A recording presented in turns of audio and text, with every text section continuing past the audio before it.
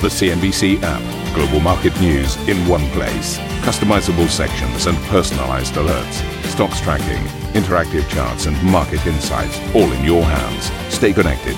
Stay informed. Download the CNBC app today.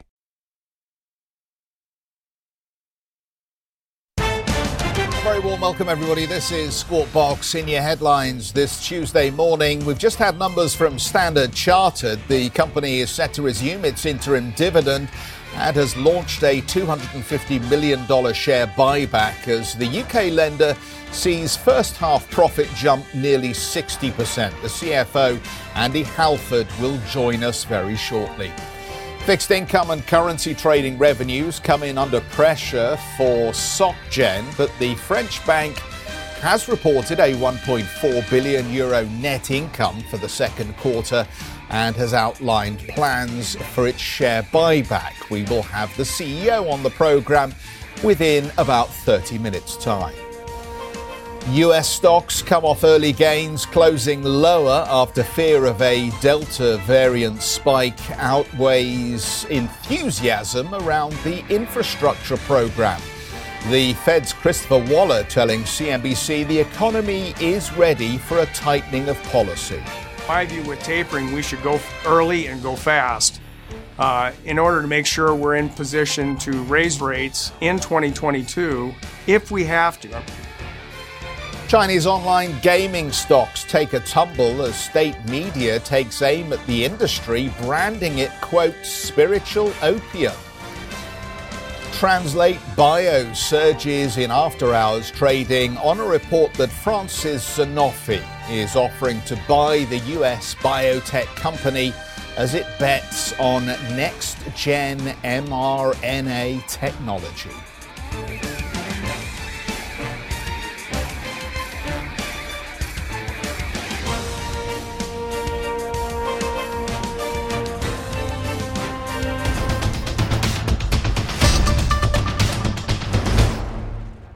So let's take you back to our headline this hour on Standard Chartered. The pre-tax profit has surged 50% in the first half, beating expectations. The lender has also announced a $250 million share buyback program, whilst also resuming dividend payments. Andy Halford is the CFO of Standard Chartered and joins us now. Andy, great to have you back on the program. Just characterize the period for us, if you could. How much momentum is there back in the growth side of the business? So overall, the direction of travel has continued to be in a positive direction, albeit by market, it has been a bit variable, clearly more challenging in India, particularly a few weeks ago, a little bit more challenging in markets like Bangladesh at the moment. But overall, we've been moving very much in a positive direction, particularly with some of our Northern Asian markets, Korea, China, etc., growing over 20% in the last quarter. The impairment numbers obviously improving. Do you expect that situation to continue to get better ultimately as we come out of this pandemic? We're reporting this morning on this spike in cases in China, and clearly there's a lot of concern around the new Delta variant. How are you factoring in that into credit quality and impairment charges? Simple answer, keeping a very close eye on it. Impairment charges were obviously high last year, and in the first half a year ago, we had a charge of about $1.6 billion. The first half this year, we've actually had a credit about $50 million. So obviously that has helped financially considerably. Overall, the indicators we have got are looking more positive quarter by quarter. So whilst we're not fully out of the woods yet on this, we are of the view overall that the direction is a good one and that we should hopefully see some moderation continuing in our loan impairment charges as we go through the next few quarters. Yeah, what's the challenge here on the income line, Andy? Because income was obviously down 5%. Interest rates not helping with this story at the moment. But are you surprised that you're not seeing a bigger pickup in activity given the rebound that we're enjoying? We've really got two things going on and in very different directions. So interest rates reducing significantly over the last year has clearly taken a lot out of what would otherwise have been our published income. However, what we have seen is considerable growth in customer demand and appetite and requests for loans. So our loans to customers are up 6% already 6 months into the current year, and our trade activity is at the highest levels we've had since 2018. So the underlying is very strong. It's just we're going through a 12-month period when, on an annualized basis, we've got the interest rate effect normalizing. Yeah, I mean, the challenge for everybody, I guess, is to make sure that those loans are profitable. Do you think we may be at the bottom here on NIMs? I hope we are at or very, very close to the bottom on NIMs. It's clearly been a very, very big correction that has occurred, and most of the major rates now seem to be settled. So I hope you're right. I hope over a period of time we can maybe see those pick up, not necessarily very near term, but certainly over the next 2 or 3 years, we'd expect to see a little bit of pick up there from very historically very, very low rates at the moment. Yet, as we look at the bond market recently, the signals that it appears to be sending is that it expects very low growth and persistently low rates going forward, somewhat at odds with the growth numbers and the messages coming from the equity market. How do you square it? I think it depends which part of the world one is looking at. Certain parts of the world are more buoyant at the moment, and other parts may be a bit less so. We're fortunate a lot of our activity is in Asia, where overall the growth rates, I think, are the strongest and are coming through the whole COVID sort of period. So I think we'll see the rest of the world over a period of time catching up to those levels. But as we all know, the effects of COVID are still quite patchy, and they're going to be with us for some period of time coming forwards. Andy, obviously, big repayment to shareholders here, announcement on the interim dividend and the share buyback at this stage. What does that mean in terms of the programme for increasing dividends and paybacks for the rest of the year? So we've been very clear that to the extent we have excess capital, we will be very happy to return that to shareholders if there are not profitable opportunities to invest that money. We said today that we will do another $250 million buyback. We actually did a $250 million buyback earlier this year, so it's the second time this year. This time last year, we were not paying interim dividends. We have now recommenced the interim dividends. So as the profitability of the business picks up, we will be returning more to shareholders. Just on Hong Kong and the state of the economy there at the moment, what's your best read on the resilience of the Hong Kong economy and its prospects over the next 6 to 12 months? I think the evidence is that Hong Kong tends to be more resilient than people give it credit for. If you go back over a number of years and look at a number of big events, people have been from time to time very concerned about the economy. But the facts are it tends to pull through, it tends to rebound.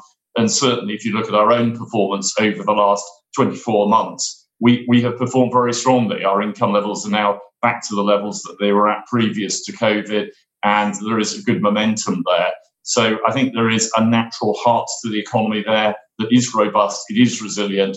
And for us, having a strong franchise there is a huge benefit to the group overall. And just a line on costs, Andy. I think last time we spoke to you, we talked about reductions in the branch network. This time round, costs up 8%. The line is mainly for higher compensation for bankers.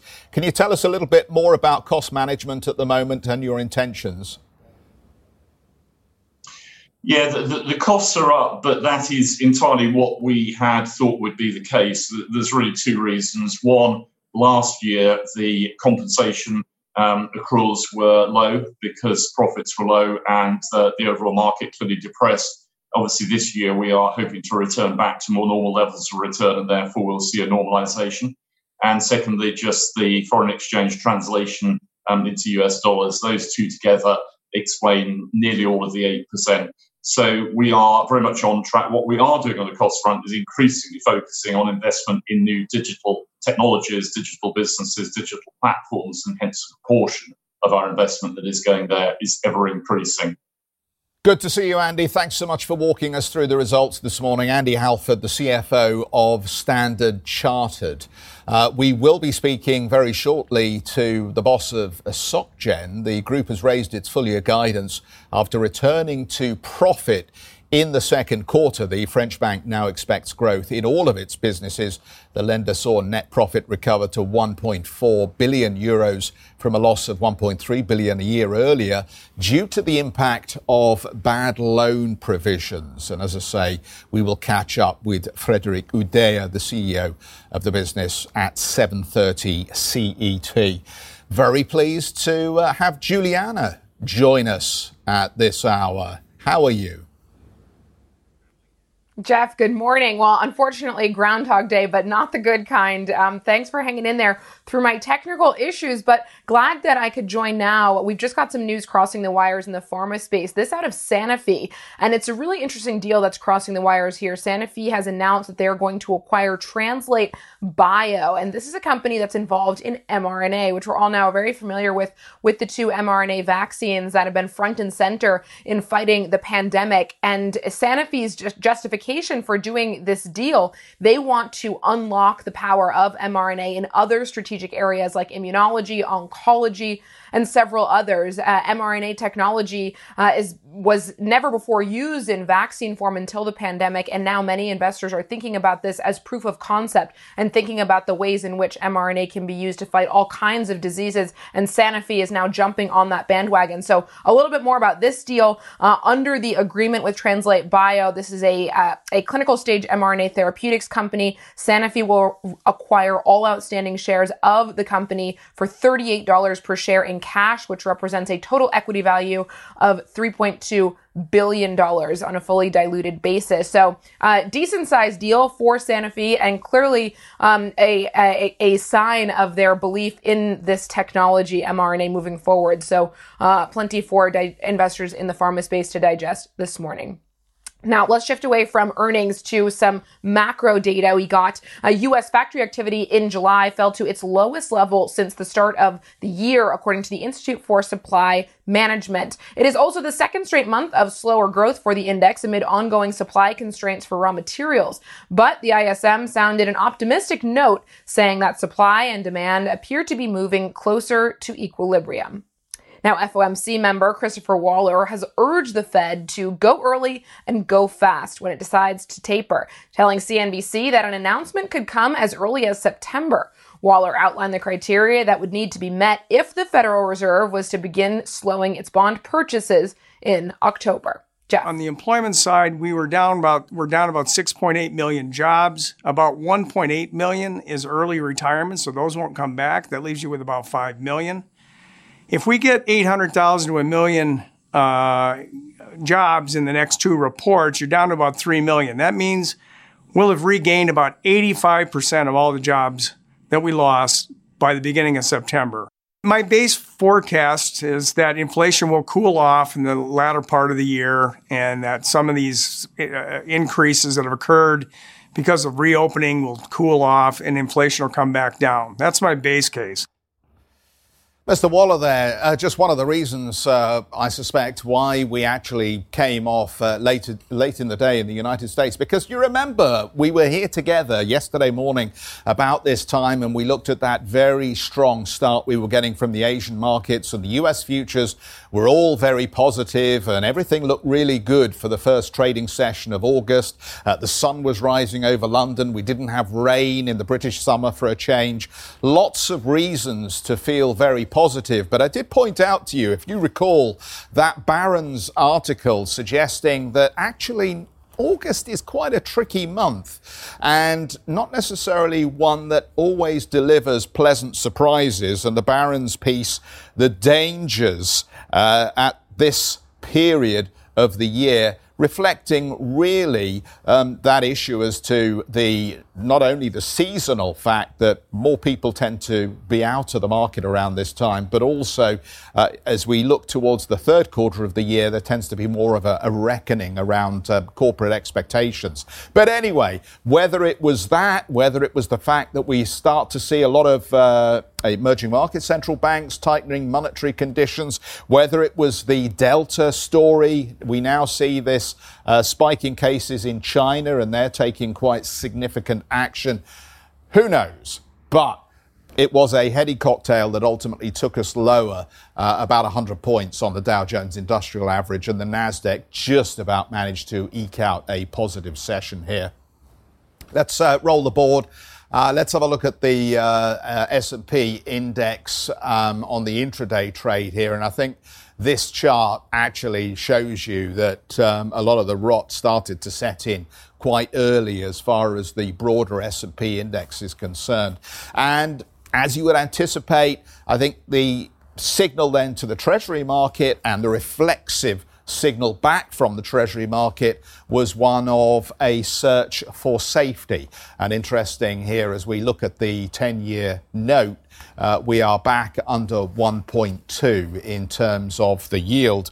A few interesting issues around where we went on the Bund as well. The whole Bund curve in Germany effectively negative now, and we're at about $9 trillion worth of negative yielding government bonds in Europe, which is quite extraordinary, isn't it? So what is Asia setting us up for? Let's have a quick look at the Asian markets then and just get a signal as to where we're going here. And I think, you know, they've picked up the ball from that close in the United States and really struggling to find some positive corporate stories that they want to, that investors want to grab onto and run with. And again, I think concerns around the pandemic in Asia may be a very important issue for these markets this morning. But we are red across the board, Juliana.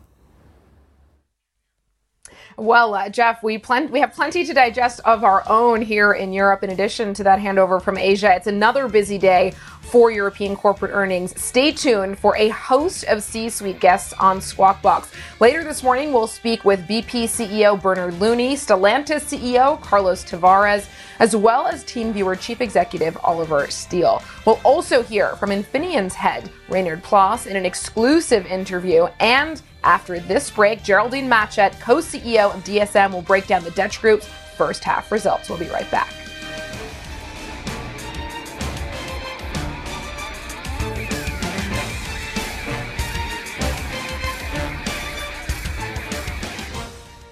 Listen to CNBC's Beyond the Valley, the podcast that explores the biggest tech news from across the globe. Join me, Arjun Karpal. And me, Tom Chitty, every week as we bring you insights into the top stories, unpack the latest trends, and find out where the industry is headed. Now available on Spotify, Apple Music, and Google Podcasts.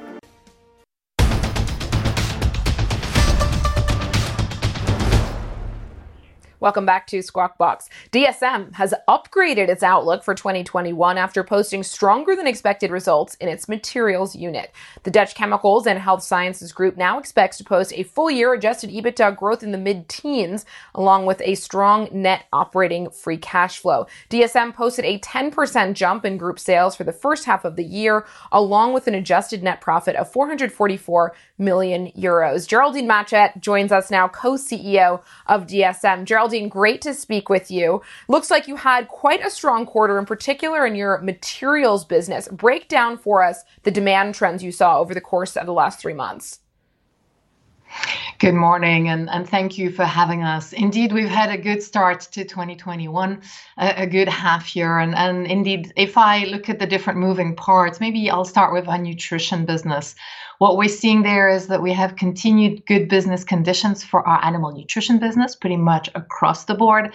And we've seen continued positive momentum on the human nutrition side on the back of what was already a strong year last year with all the focus on immunity around COVID.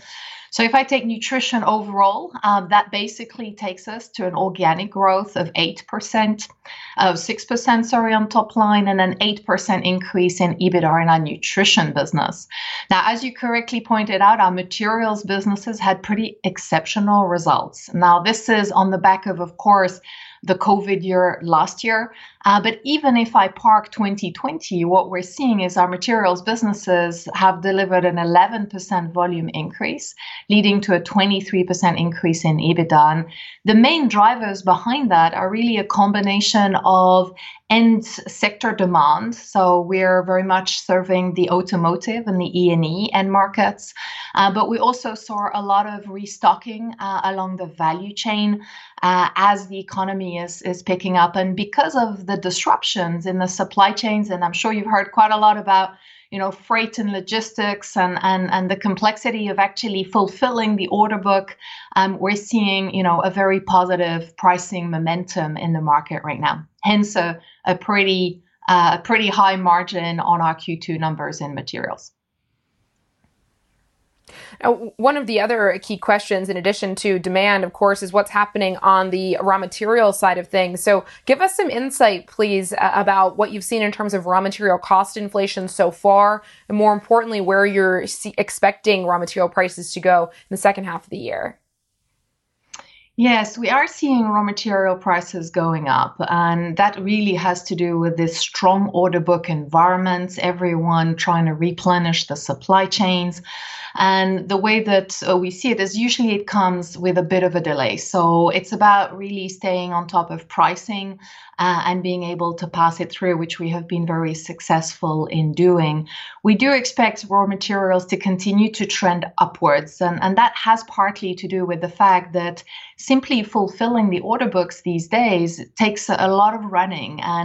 And when you go flat out, after a while, you do have to do maintenance stops. It is important, to regroup, and that will continue to be driving that raw material backdrop. But importantly, of course, it's about being able to translate that into higher pricing, and with a margin above 24%, we've been very successful at doing that. But we do see this continuing into the second half of the year. Geraldine, good morning. I was going to ask you about that, actually. How easy have you found it to scale to meet capacity demands currently? Always a difficult balancing act to try and make sure supply hits demand, but clearly there's been a very clear spike in demand through this recovery period. How are you coping? Yes, it's exactly been the big equation, right? So last year, in the middle of the pandemic, the big question was, how far do you cut back, given the uncertainty of markets? Well, we took the decision not to cut back, particularly when it came to jobs. And as a result, we've been one of the players in our space that have been able to continue to fulfill our customers' needs and not have to call any force majeures. That is not the case across the board. And what you're seeing is that is impacting the whole supply chain, not only of semiconductors, but also some of the critical materials that go into phones and into the whole E&E space and the automotive space. And that is because everyone is really asking a lot out of their asset base to sort of get the whole chain moving again. It is challenging, but we have been very successful at this so far. How do you lock in some of the higher margins here? Because it does feel like a sweet spot in ingredients and materials at the moment. But obviously there's a big cyclicality to this particular sector. How do you reduce some of that and maintain that higher glide path for margin?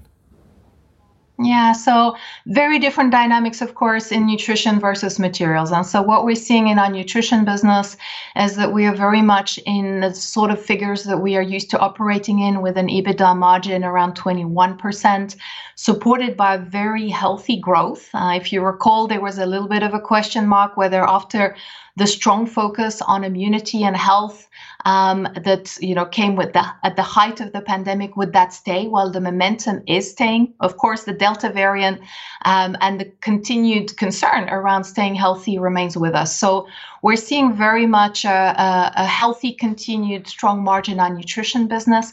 In our materials business, there is clearly in Q2 a spike for us. Our businesses, are not 24, 25% margins, more around 21, but that has to do with the pricing momentum at a given point in time. This at some point normalizes, as it always does when you have these supply chain sort of moments of acceleration, and then it settles down.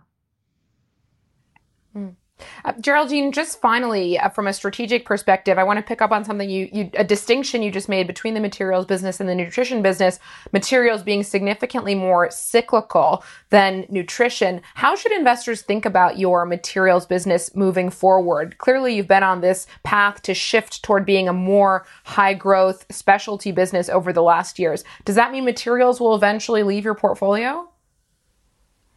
Well, as you saw with our materials results, these are great businesses. They are financially delivering extremely well, and they're also very much in line with our nutrition, health, and sustainability and sustainable living purpose journey. So these are businesses that fit very nicely in the DSM home. We are meaningful players in our space with a strong innovation pipeline. So we're very comfortable with having nutrition and materials in our company. But at present, it is true that the slightly more cyclical end markets that we serve with materials do stand out versus the very resilient nutrition business that we have in our nutrition part of the company. Thank you for listening to Squawk Box Europe Express. For more market-moving news, you can head to cnbc.com. Or join us again on this show with Jeff Cutmore, Steve Sedgwick and Karen Cho, weekdays on CNBC.